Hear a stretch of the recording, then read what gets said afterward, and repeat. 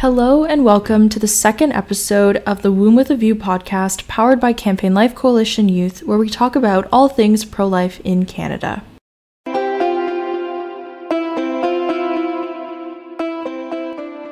We're your hosts, Maeve and Kim. Today we're going to dive into some dicey territory to discuss gestational abortion laws and the reasons why we oppose them. Within the Canadian pro-life movement, strategies for how to criminalize or restrict abortion vary from organization to organization. There has sadly been long-standing tension over this debate. Unfortunately, we don't all agree unanimously upon political strategy either. The reality is, in Canada, we are faced with an incredibly hostile government wherein only one out of the four major parties permits their members to vote in favor of pro-life legislation. I can see why people see pro-life abolitionism as far-reaching, because the truth is that passing pro-life legislation is challenging, period. Yeah, we saw this with Kathy Wagenthal's private members bill, Bill C-233. This was a bill that we supported that would criminalize sex-selective abortion. This bill to us seemed like a common sense piece of legislation. You know, who would be in favor of sex-selective abortion? Killing girls in the womb just because they're girls. We even did a parallel event to promote this bill at the United Nations Commission on the Status of Women. But of course, unfortunately, the bill did not pass, and I really think our government is not currently in the position to pass pro-life bills, regardless of whether they're gestational or not. And I think this is why we need to focus on nominating pro-lifers to run in elections and being able to elect them at all levels of government. Agreed. And as pro-lifers, we aren't only working in opposition to the government that supports abortion, but also against the multi-billion-dollar abortion industry and a feisty pro-abortion movement. They rapidly want to expand abortion. They're working towards being able to kill preborn children earlier and earlier in the pregnancy. The abortion pill proves this. There's actually a website that was created by Live Action, abortionprocedures.com, that explains in detail how each abortion procedure is performed. It's a really great site. We sometimes use it while doing activism to show people videos of abortion procedures, and I would encourage anyone who does pro-life activism to always have these videos on hand. But because they're animated, pro-choicers will discount these videos as not being how abortions are truly performed, and they call them unscientific. But these videos were actually reviewed by current and former abortionists to be accurate, in the sense that they do depict a proper sequence of abortion procedure events. Yeah, exactly. So the abortion pill procedure is described as follows on the website. A woman visits an abortion clinic or doctor's office and ingests pills containing mifepristone, also known as RU-486, at the clinic. This drug blocks the action of the hormone called progesterone, which is naturally produced by the mother's body to enable the mother to sustain and nurse the pregnancy. When RU-486 blocks progesterone, the lining of the mother's uterus breaks down, cutting off blood and nourishment to the baby, who then dies inside the mother's womb. 24 to 48 hours later, the woman ingests another drug called misoprostol, which causes contractions and bleeding to expel the baby from the womb. And there are so many health risks with the abortion pill because you're just in your own house, not supervised by a doctor or healthcare professional. Yeah, so obviously that's really horrific. And according to the American College of Obstetricians and Gynecologists, the abortion pill complication rate is about 350% higher than that of surgical abortions. So being without proper medical supervision can lead to an improper evaluation of how much bleeding is too much. Right. And we're also seeing an uprising in the increased rate of chemical and DIY, do-it-yourself abortions. Regardless of what the abortion industry says, there's still quite a bit of stigma that exists surrounding abortion, as there should be, which is why the abortion pill appeals to many women, because when they find out they're pregnant and don't want to tell anyone because they're scared, the misleadingly obvious solution would be to order the pill online and have it delivered to your door where you can take it in secret, nobody has to know. And the problem with this is that since no one is monitoring a woman who takes the pill in her home, she's at high risk for complications through these forms of DIY at-home abortions. And we've already seen the dangers of expanding access to the abortion pill in Canada, and it's only been available for 5 years. There was a story of a Texas man accused of slipping the abortion drug into his wife's drink. He was just lecturing her about staying hydrated during pregnancy, so he brought her a cup of water. And she said, hey, there's this water looks a little cloudy. What's wrong with it? And he just said, oh, like it must have been a dirty cup or the pipes were dirty. And she drank it. Within 30 minutes, she was rushed to the emergency room. Within a month, he tried 6 other times giving her a drink that she noticed had an unknown substance in it. So she got a little suspicious. She put in a camera and then caught him putting misoprostol in her drinks. Which, oh my gosh. Then luckily she kept the drinks and she gave the evidence to the police. And he was, of course, arrested. His court date is December 2nd and he's being charged with assaulting a pregnant woman.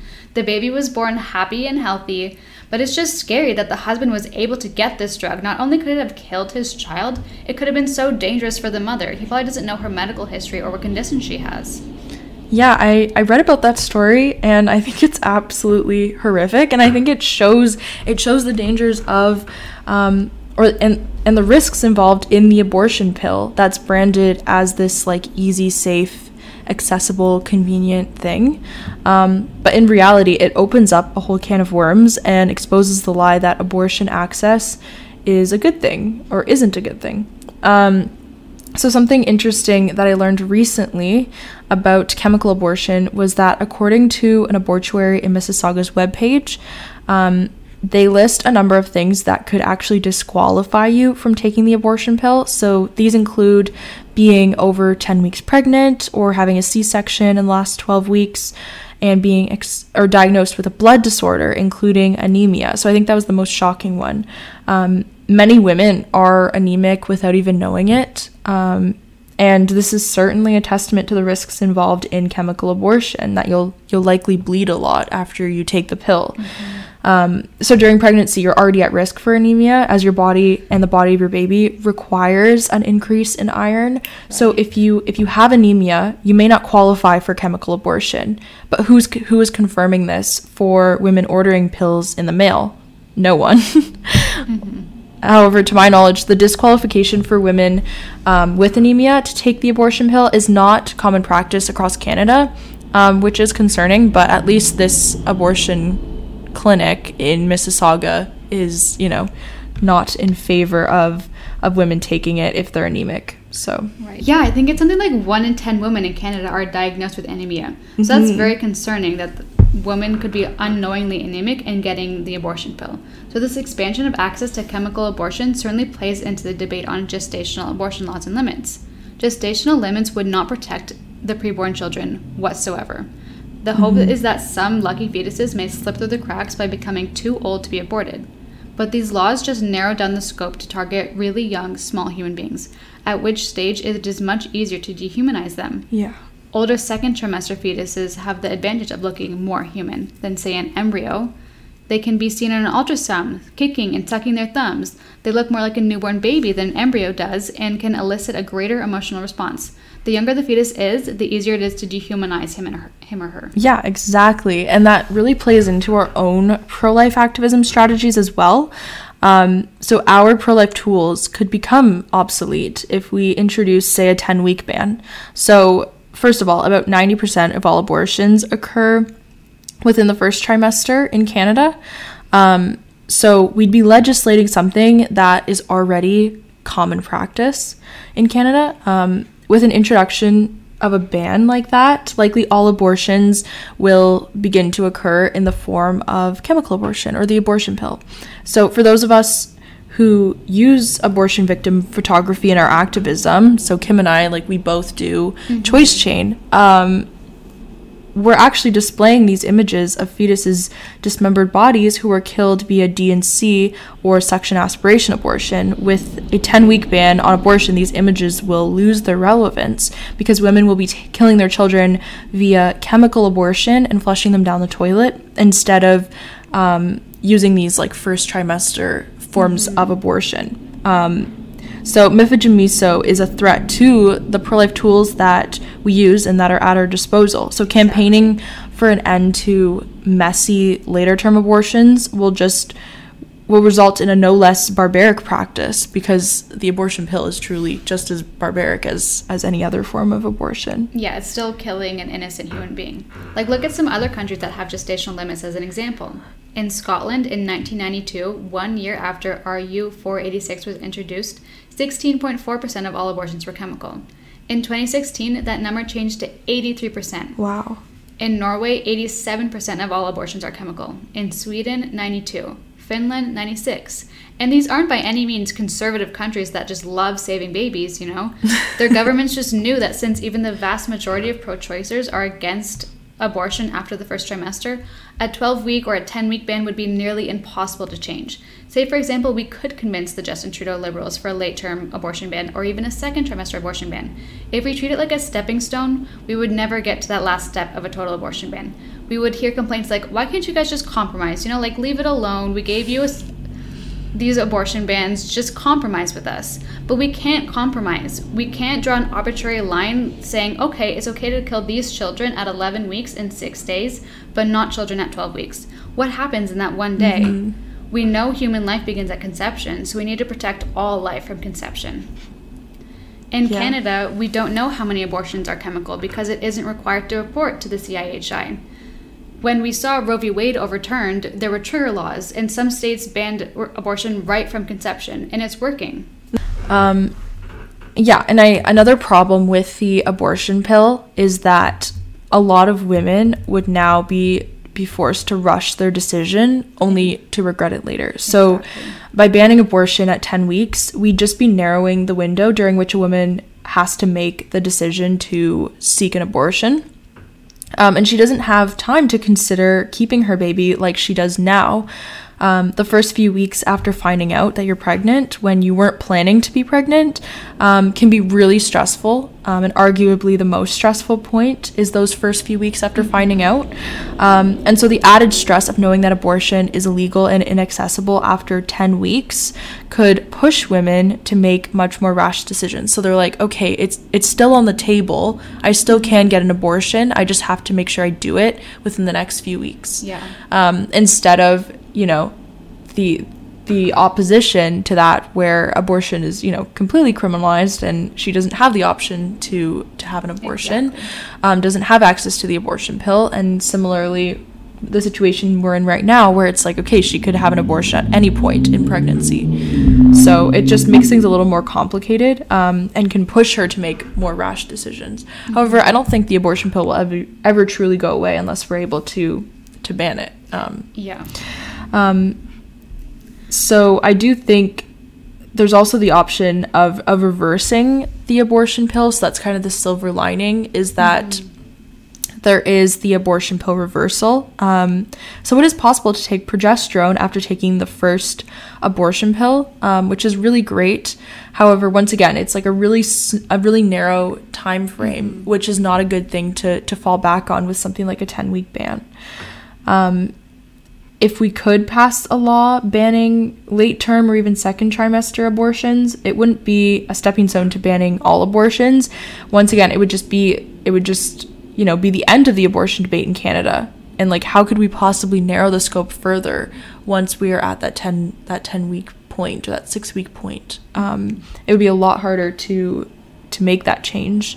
So we know that gestational laws don't really protect any preborn children. They're just narrowing that scope and making it a lot harder for us to narrow the scope even further. So right. So we've talked a lot about what laws we wouldn't support. So let's talk about what kind of laws that we want to see. Yeah. So of course, like CLC, we're in favor of incremental legislation, which is legislation that supports and protects unborn children without being discriminatory towards other preborn children.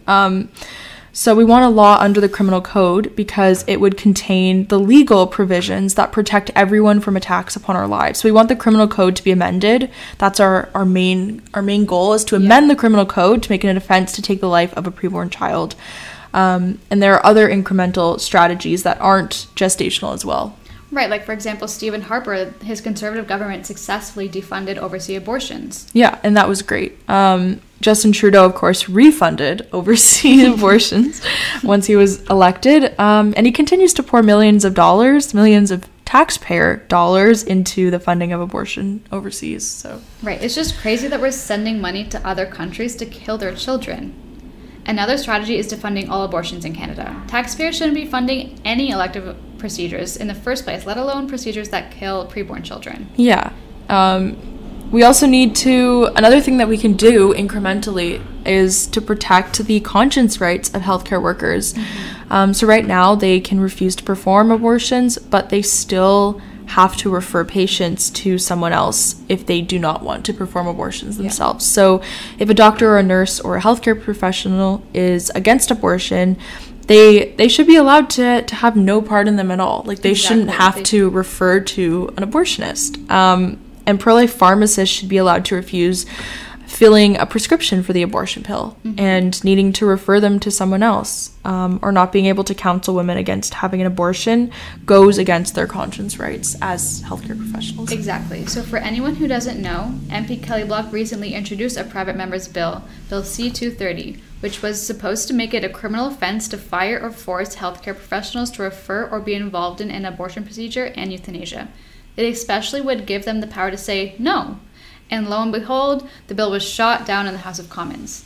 So we continue to try to implement incremental legislation and elect pro-life politicians so that one day we can criminalize abortion. That's our dream. So hopefully our conversation today kind of gives you some insight into why we oppose gestational limits on abortion. I think the biggest principle is just that it's wrong to discriminate against those preborn children. So on a moral basis, obviously there's some issues with gestational limits, but it's also not the most effective approach to take in terms of how we can best protect preborn children. So I think gestational limits really pose quite a problem. And that's why we reject them. It's not the best strategy. And perhaps maybe you'll even just think more about your own pro-life ambitions and what strategies you think are suitable to adopt. So of course, like, there's these disagreements in the pro-life movement on which strategy is most effective. And there's different principled approaches that different pro-life organizations in Canada take. Right. And of course, we all have our disagreements. But at the end of the day, I think at the core of this movement and at the core of each organization is the desire to protect unborn children. And so I think that's admirable, no matter what, like, incremental strategy or legislative strategy or political strategy you wish to take. So all in all, thank you for tuning in. Thank you.